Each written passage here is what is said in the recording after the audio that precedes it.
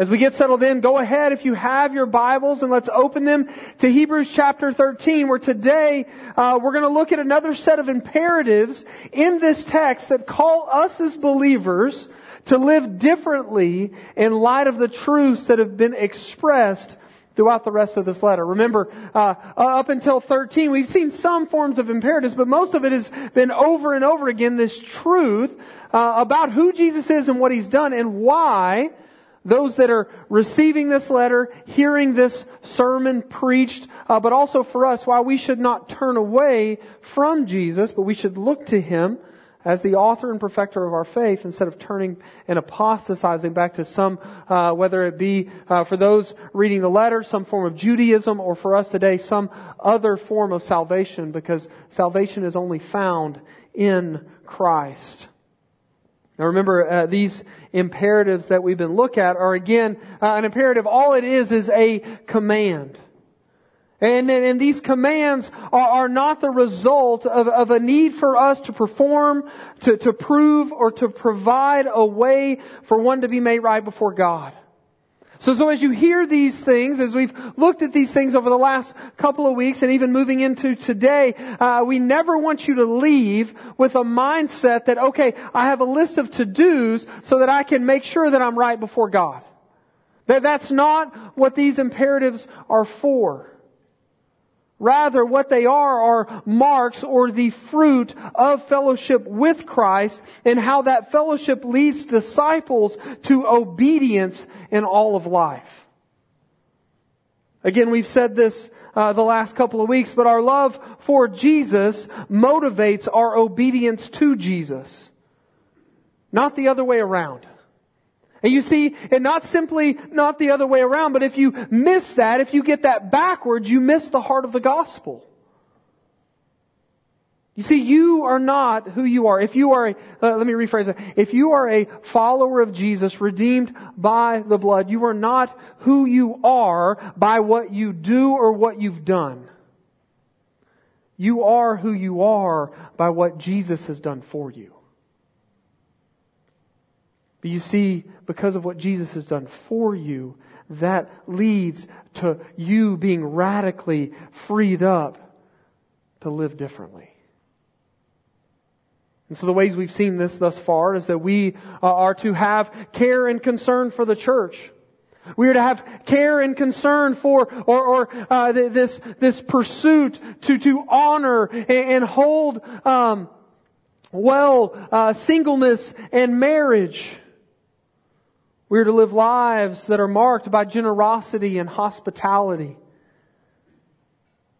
We're to have an understanding that those who have led us, poured into us, and discipled us are to be remembered, considered, and imitated. And then lastly, through it all, we're to look to Jesus, who is the source and focus of our praise and sacrificial living. And so with those things laid out before us, what we're going to see today in just one verse, yes, we're looking at one verse today, is an area of gospel-motivated obedience that I believe is really needed in the local church, but is also a struggle in the lives of both leaders in the church and those who were part of God's family within the local church. You see, what often happens is we'll read this list of imperatives in Hebrews 13, especially the ones leading up to verse 17, and we'll say, okay, I like those, I enjoy those, I can press my life into those, even if it's a struggle, I will work through them. You see, what we get in verse 17 is oftentimes we read it and we push back against it.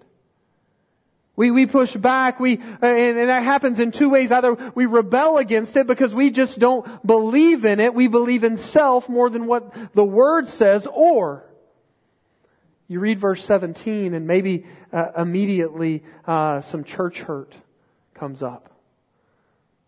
Some memories of being burned by leaders or hurt by leaders in the church arises in your heart. And so you say, no, not again. And so today what I want to do is I'm just going to press there a lot. And I'm going to call us each to what the Word is going to tell us to do. And so I want each of us to hear this today. The imperatives that are laid out in verse 17 today are really just two sides of the same coin. You see, so often, and we're going to get to the text here in just a moment, a lot of times what this verse has been used, how this verse has been used is in unhealthy ways where leaders have tried to use it in authoritarian ways to say, okay, this is what you're to do, no questions asked. Follow me, do what I say. No questions asked. If you don't like it, get out. But on the other side, it's been used as a way to say, hey, look, I didn't see it good once, so I'm never going to submit to that again.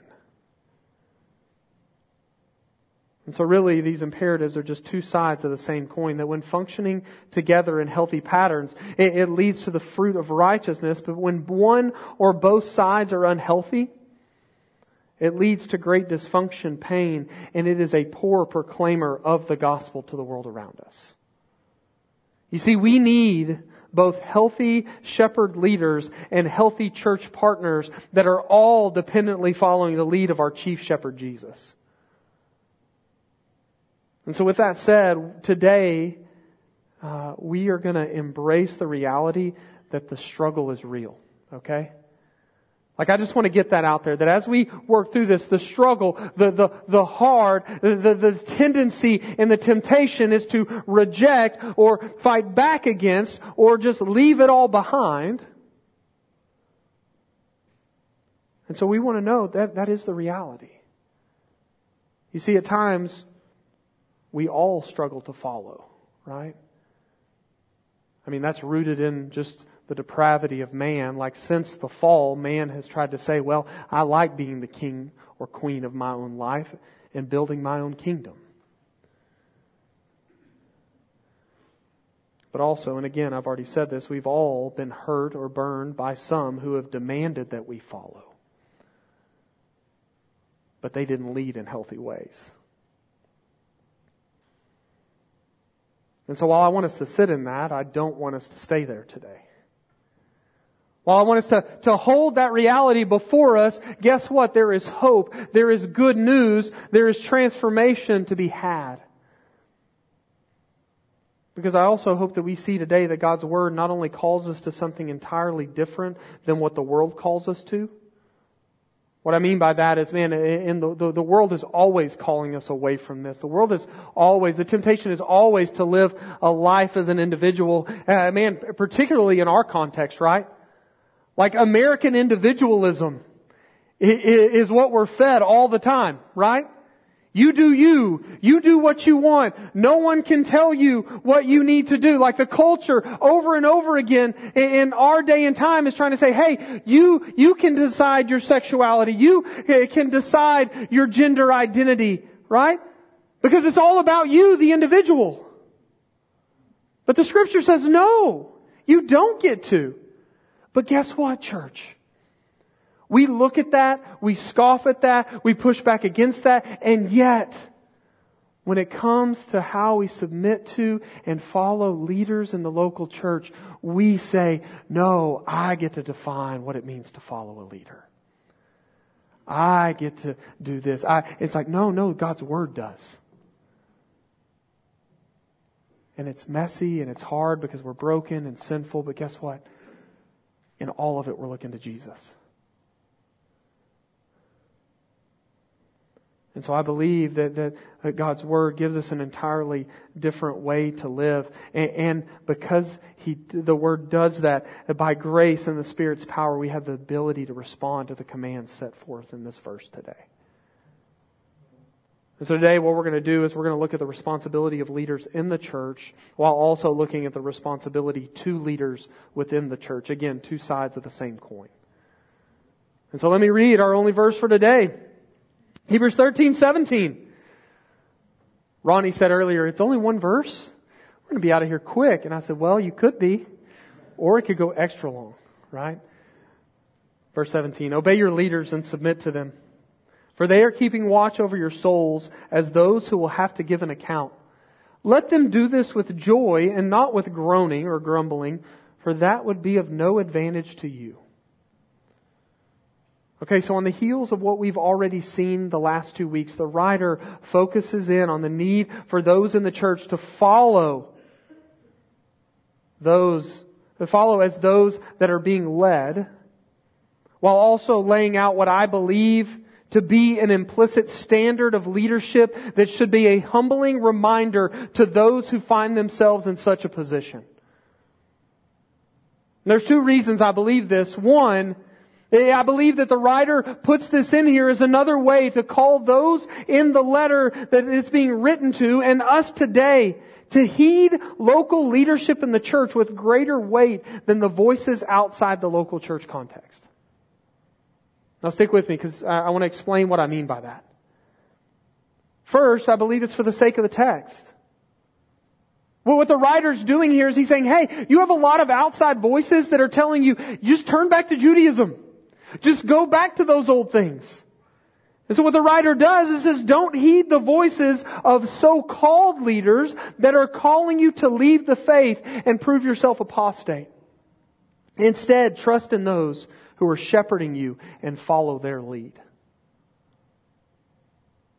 You see also, I believe, even as we think about that today, there's also a threat within the church to give greater weight to the celebrity or big name leaders in church culture rather than heeding the leadership in your own church context. Like I see this all the time. I can be guilty of this. You see, I think more and more, and I don't think it was just because of COVID that this started happening. I believe it's always kind of been there. People are connected to the church, but committed to a social media or celebrity pastor presence more than a commitment to the body that they're a part of and the leadership in it. Like people are connected but not committed because guess what? It's really easy on a Sunday morning to just say, oh well, I'm not going to go to church today. I'll just watch Matt Chandler on TV, which is great. Like I love Matt, right? It's a phenomenal, but guess what? It's not like Matt Chandler, John Piper, J.D. Greer. They are to be great influencers of your faith, but they themselves, and I believe that they would say this, they are not your leaders. They are not your leaders. Along with that, I think what's even more scary is I could give you a list, a long list of really poor leaders on social media that are proclaiming and are presented in such a way because of the algorithm prefers their type of Christianity over biblical Christianity. And man, they are just feeding you stuff all the time. And so I could give you a long list. I'm not going to for time's sake today, but if you have a question like, hey, I've had people come to me and say, hey, what do you think about this leader? And I just have to honestly be like, I probably wouldn't follow him.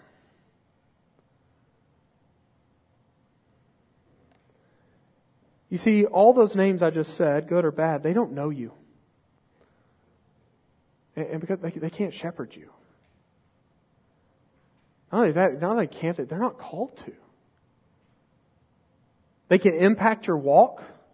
They can bring about fruit and change through their wisdom, passion, and vision. And that can affect your local church context, but they are not those that the text is focusing on here. But before we get to the who of what the text is actually talking about in terms of leaders and the led, I want to begin by looking at the first imperative laid out in the text. The first section of verse 17 says this, obey and submit to your leaders. Now I want to answer some questions here regarding this because I want to be both transparent, but also I want to really press the need for this in every local church. Specifically Center Church. And so the questions I kind of want to answer this morning based on this text is, one, what does the text mean by obey and submit? Secondly, we've already kind of laid out the reality, like why is it such a struggle? And then I want to dig into the why behind why this is a need. And so what does the text mean by obey and submit? Because I don't know if you're like me, but there's been moments when I've read things like that. Maybe for you this morning, you heard obey and submit to your leaders, and man, alarm bells started going off. You started wrestling. Maybe some past leaders or current leaders or the fear of a future leader began to just kind of rev you up a little bit. So what does the text mean by obey and submit? I think the most simple definition I could come up with regarding these two imperative commands is to simply follow your leadership. Follow the leaders that have been placed in authority to lead the church, and do it with a willingness that confounds the world around you. Now, again, I want you to stick with me there. You see, as the church, who according to Scripture is to be led by Spirit-dependent men, elders, we are to allow, and this is where we, in terms of just kind of defining that definition a bit more, allow the leaders to lead. Trust in your leaders. Respond to their leadership. Encourage their leadership. Pray for them as leaders. Hold them accountable to their leadership. Now that can be very general, because I believe that as we talk about what does it mean to obey and submit to leaders, that can be very wide-reaching. In just the life context, right? Like parents, you're to lead your children up in discipline and instruction of the Lord. Like husbands, you're to lead your families, right? Like business people, you're to lead your business or those under you in a way that reflects the gospel, right? Not the bottom line. Center kids workers, center students, like we all have the MC leaders, we all have these variety of capacities where we step in and say, okay, what does it look like for me to lead out in a way that reflects the gospel? But I believe specifically what it's talking about here is, it's talking about elders in the church. Simply follow their leadership. Now we're going to flesh that out here in a bit. By looking at, if we understand that that's kind of simply what it means, if we obey and submit, why is it such a struggle? You see, we hear this call, and alarm bells might have started to ring for all of us in some way. And so I want to lay out that while we all have heard this, and even maybe understand it and believe it to be a truth, if we're honest, it is a huge struggle in the local church. And the reason I believe why, again, is two-sided. Because I believe there are two sides that present brokenness. You see, society by and large has been led throughout history by some really poor leaders who did not lead well, right? Whether through authoritarianism or apathy, we can all point to people in leadership, both inside and outside the church, that have led poorly. And I believe that the text last week that led us to this verse would argue that submission to those in authority is not to be blind allegiance. You see, we are to follow leaders who are worth following. As we hear this verse today, don't follow unbiblical leadership that is unwilling to submit to the standard biblical leaders are to follow. Call them to more. If you see it, call it out in humility and grace. And do it. And don't shy away from confronting sinful leadership. There have been far too many churches that have burned down figuratively, that have been left in shambles and created tons of unneeded hurt and pain because no one would speak up when the leadership got out of control.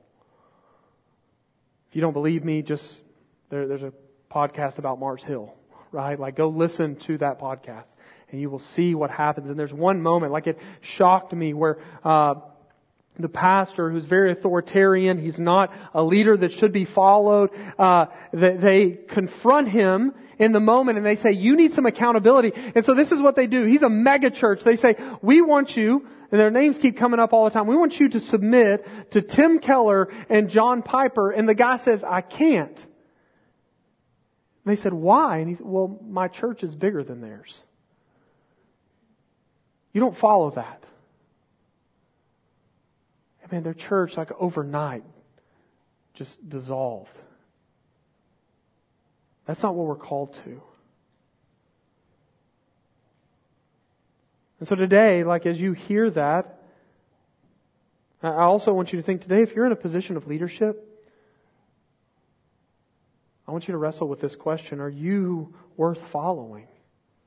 And in your leading, are you pointing people to the one that you follow? Again, as we looked at last week, man, we are to remember, consider, and imitate those that have impacted our lives for Jesus. And so as a leader, are you worth following? But I don't mean just following like, hey, come follow me because I'm me. The way we should lead is we should say, hey, follow me because I'm just leading you to Jesus over and over and over again. Don't look to me. Look to Jesus. And so when one has been led poorly in the church, when hurt happens by a leader, because guess what? All leaders other than Jesus will fail you. And so we can't place perfection as the standard. Rather, we look for gospel-driven humility and leadership and a willingness in the leader to repent and pursue reconciliation when they are wronged or have been wronged. But you see, when one is led poorly, what happens? Well, what I've seen, what the tendency is that when people get hurt within the church, is that they tend to carry that wound and they don't allow anyone to lead them again. They've been burned, they've been hurt, and they never allow God to heal them, to change, to even recognize maybe they brought something to the table in that hurt. And they say, no, I'll be a part of the church, but I'm never going to be led by anyone in the church.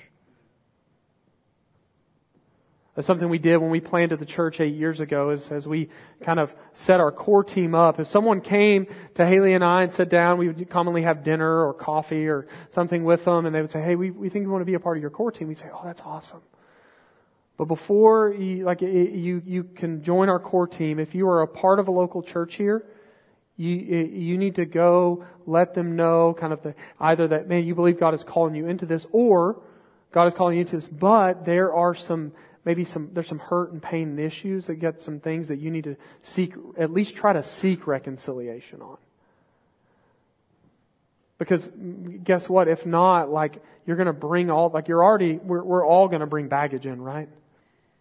But you're going to bring that into this, and it's probably not going to go that great.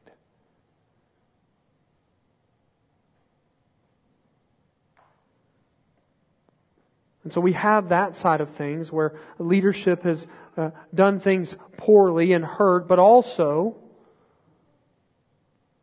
our pursuit and hunger for individualism has stunted our ability and willingness to be led. Again, it's two sides.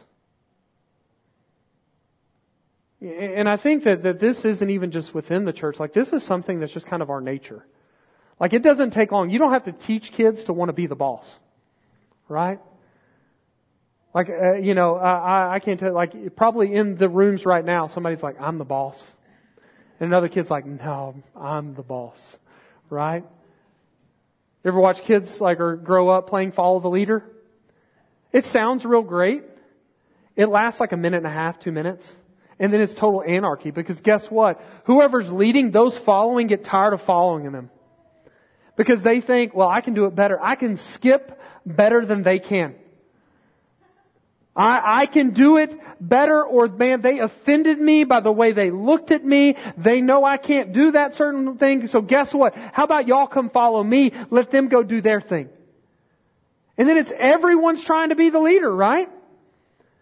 And then it's just brutality and viciousness and fighting and yelling and screaming, and you're not coming to my birthday, and all that stuff. We remember it because we did those things. Maybe we still do those things. It just doesn't look like follow the leader.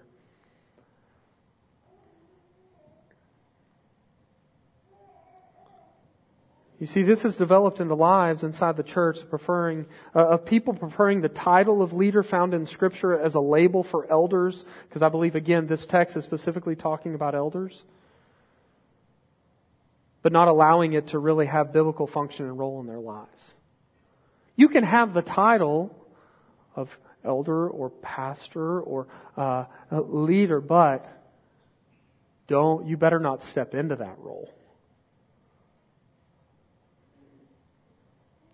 Here's just a few examples of the way that I've personally seen either this said or said with just responsive demeanor.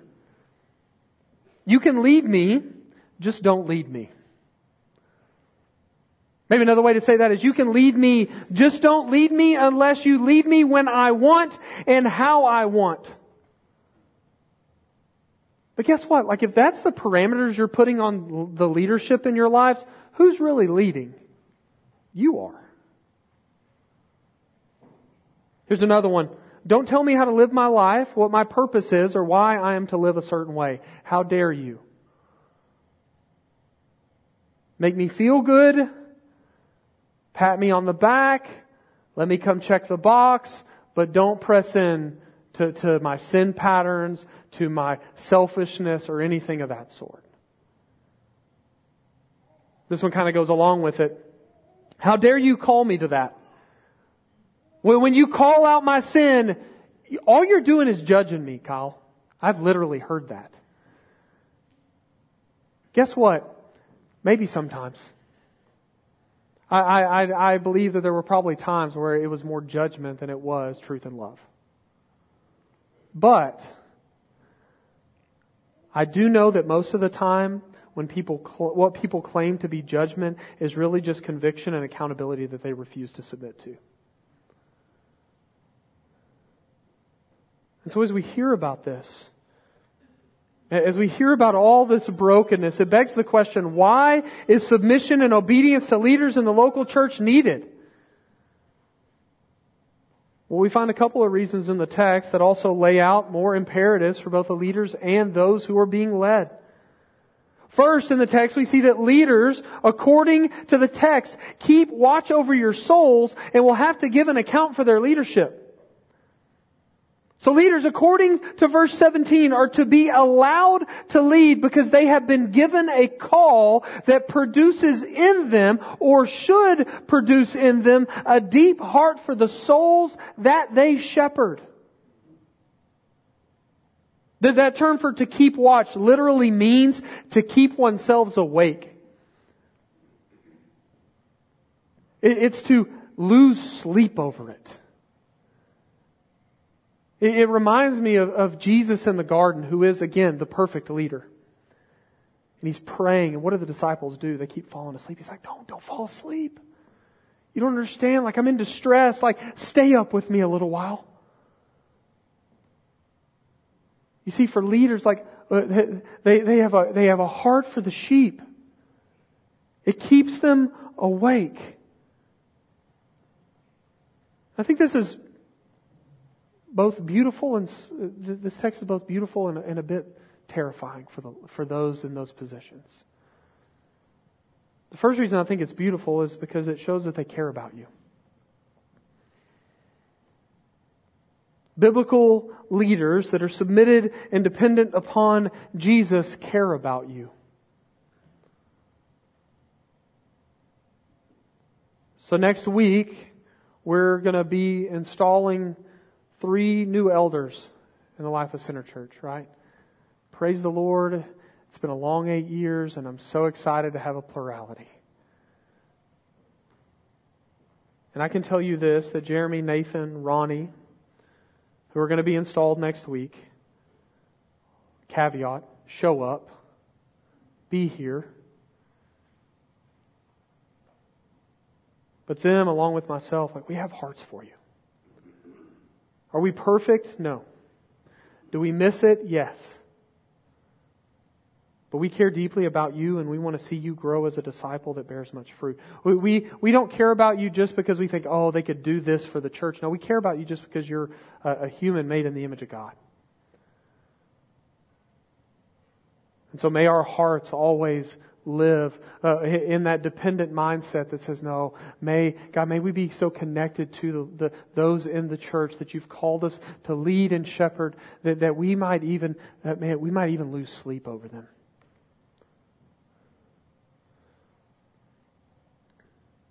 But you see, the second reality relates to the next part of that text. It says they keep watch over your souls and will have to give an account for their leadership. Man, that's terrifying.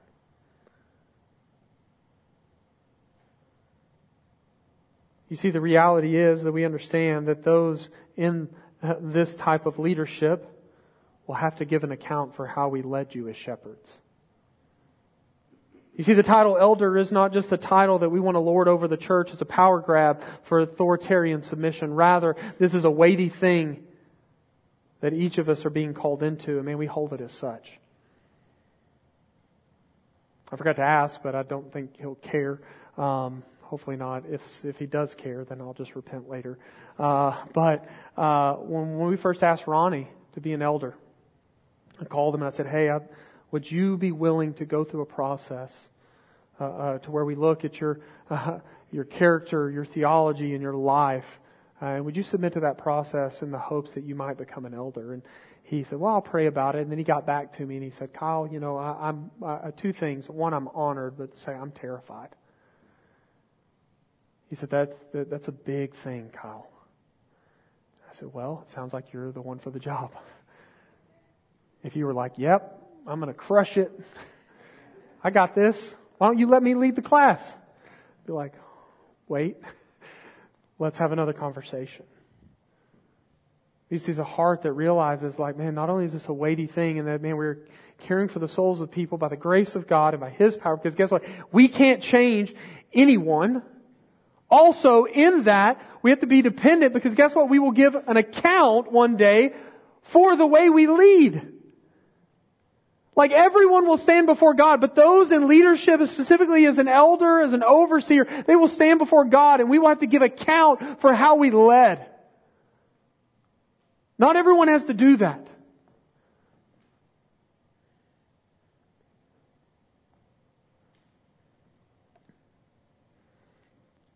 See, this is a weighty thing that when submitted to in humility, as you realize that, as y'all hear that today, what that should do, if that's the response of biblical eldership and those that lead the church, what the church should then do in response is by willingly allowing them to care for your souls. Guess what? Being an elder is not glamorous.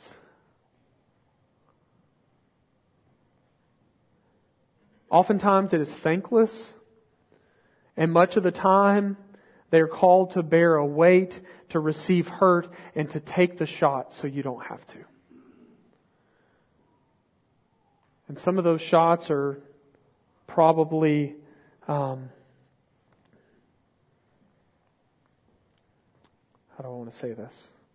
Some of the confrontation and things are things that we need to hear and repent and change. But sadly, a lot of those shots that we tend to bear it's just a lot of friendly fire.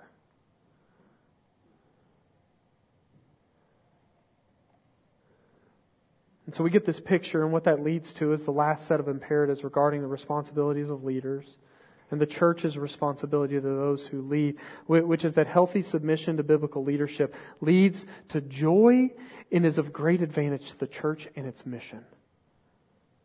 For the text states that those in the church are to let them lead with joy and not grumbling. Again, there's two sides to this imperative.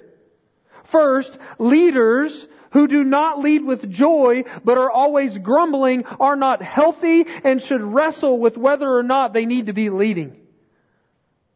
Healthy leaders are to lead out of an overflow of the joy that comes from simply following Jesus. Again, the leader's joy is an overflow response to the love that Jesus has for them. They are loved, so they lead. Not that they lead so that they might be loved by God. And then for the church, biblical obedience and submission to leadership in the church bears fruit in the leaders' lives so that they might lead with great joy, which means that while problems may arise, we need to address them in ways that are filled with concern and not marked by grumbling. You want to know one of the greatest ways you can kill the joy and heart for shepherding in the lives of those leading you? Constantly grumble and complain without being willing to step into the mess and seek change and transformation alongside them. I've seen it. Church group put out that I think like 40% of pastors since like 2020 have sought to leave the ministry. 40%. And a lot of it was due because they could never be right. If they answered one way, they were wrong. If they answered the other way, they were wrong. If they didn't answer, they were wrong. If they prayed and said, let's just read the script, they were wrong. And they said, you know what? I'm done. So hear this. People are the best, okay? Like, I love people. Like, there's nothing that, man, causes my heart to flourish than to be able to sit down with someone and hear their story and press in and pour into their life. I love it. People are the best, but they're also the hardest to lead, myself included. And so please allow those leading you to lead with joy by not grumbling. And please hold those in leadership to the standard of leading out of their joy so that they lead out of deep conviction and not complacency and complaint. Again, two sides. Both need to be healthy. Both need to be healthy so that we might flourish. And then we get the why. Well, the text says this, not doing so is of no advantage to anyone. And so I want to think about the scope of anyone. Let's begin with the leader. Burnout is real.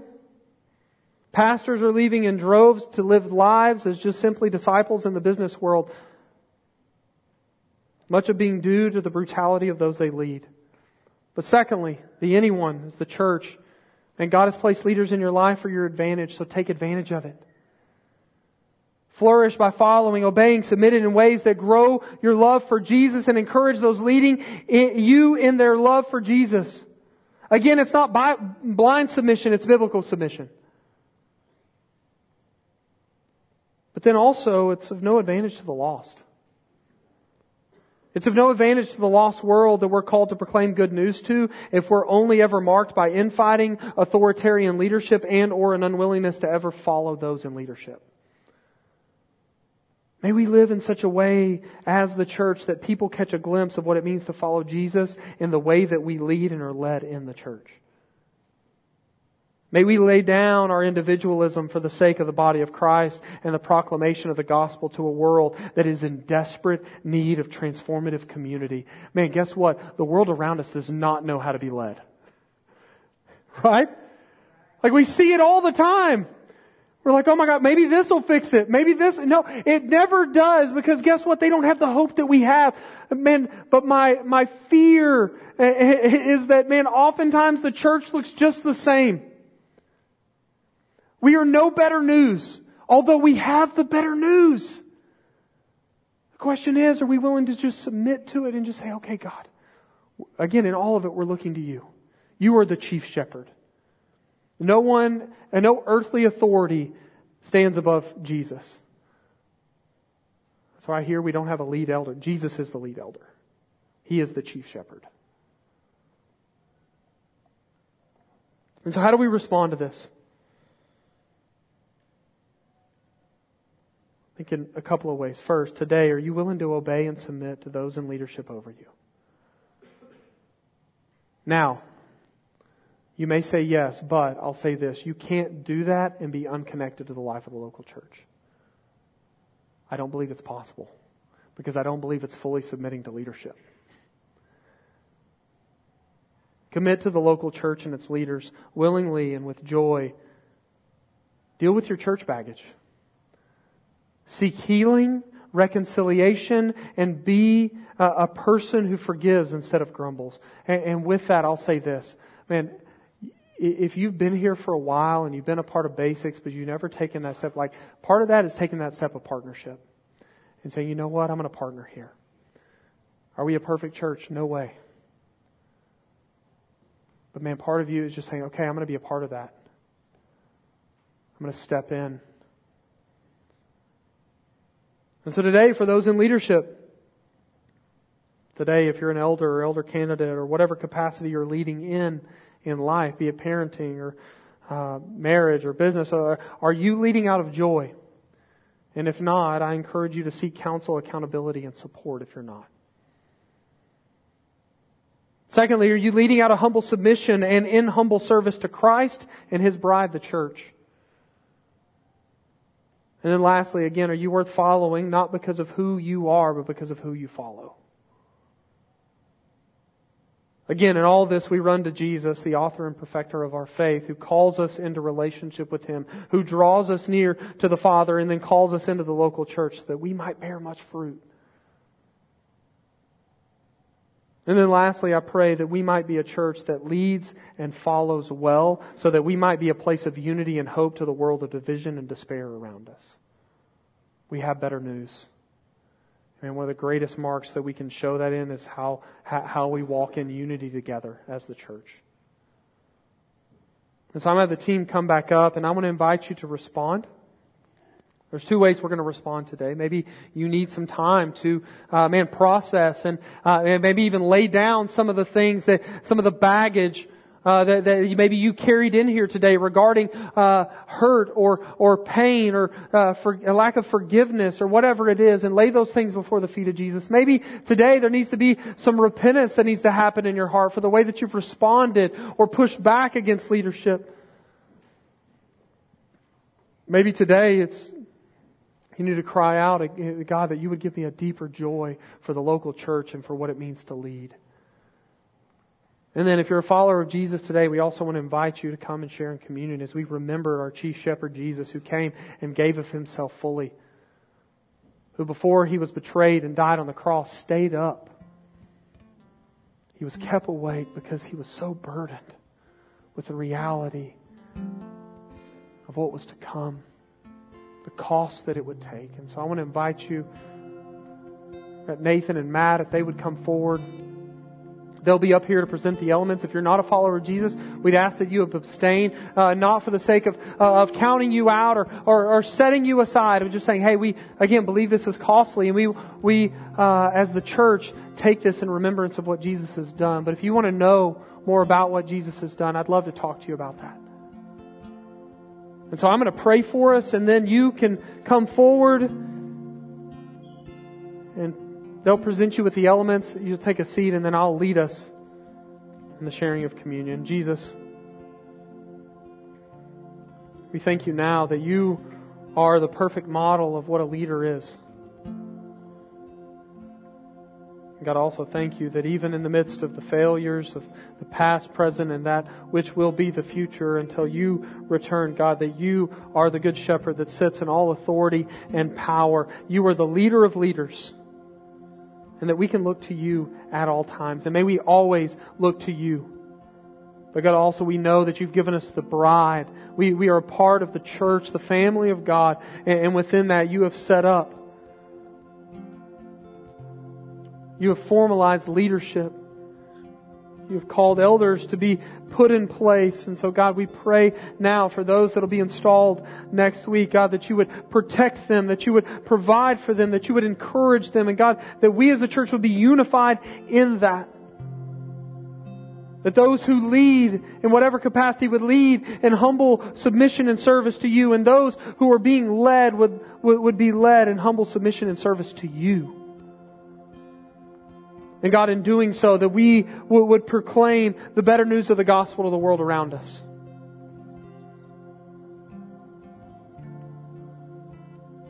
And so we ask for strength.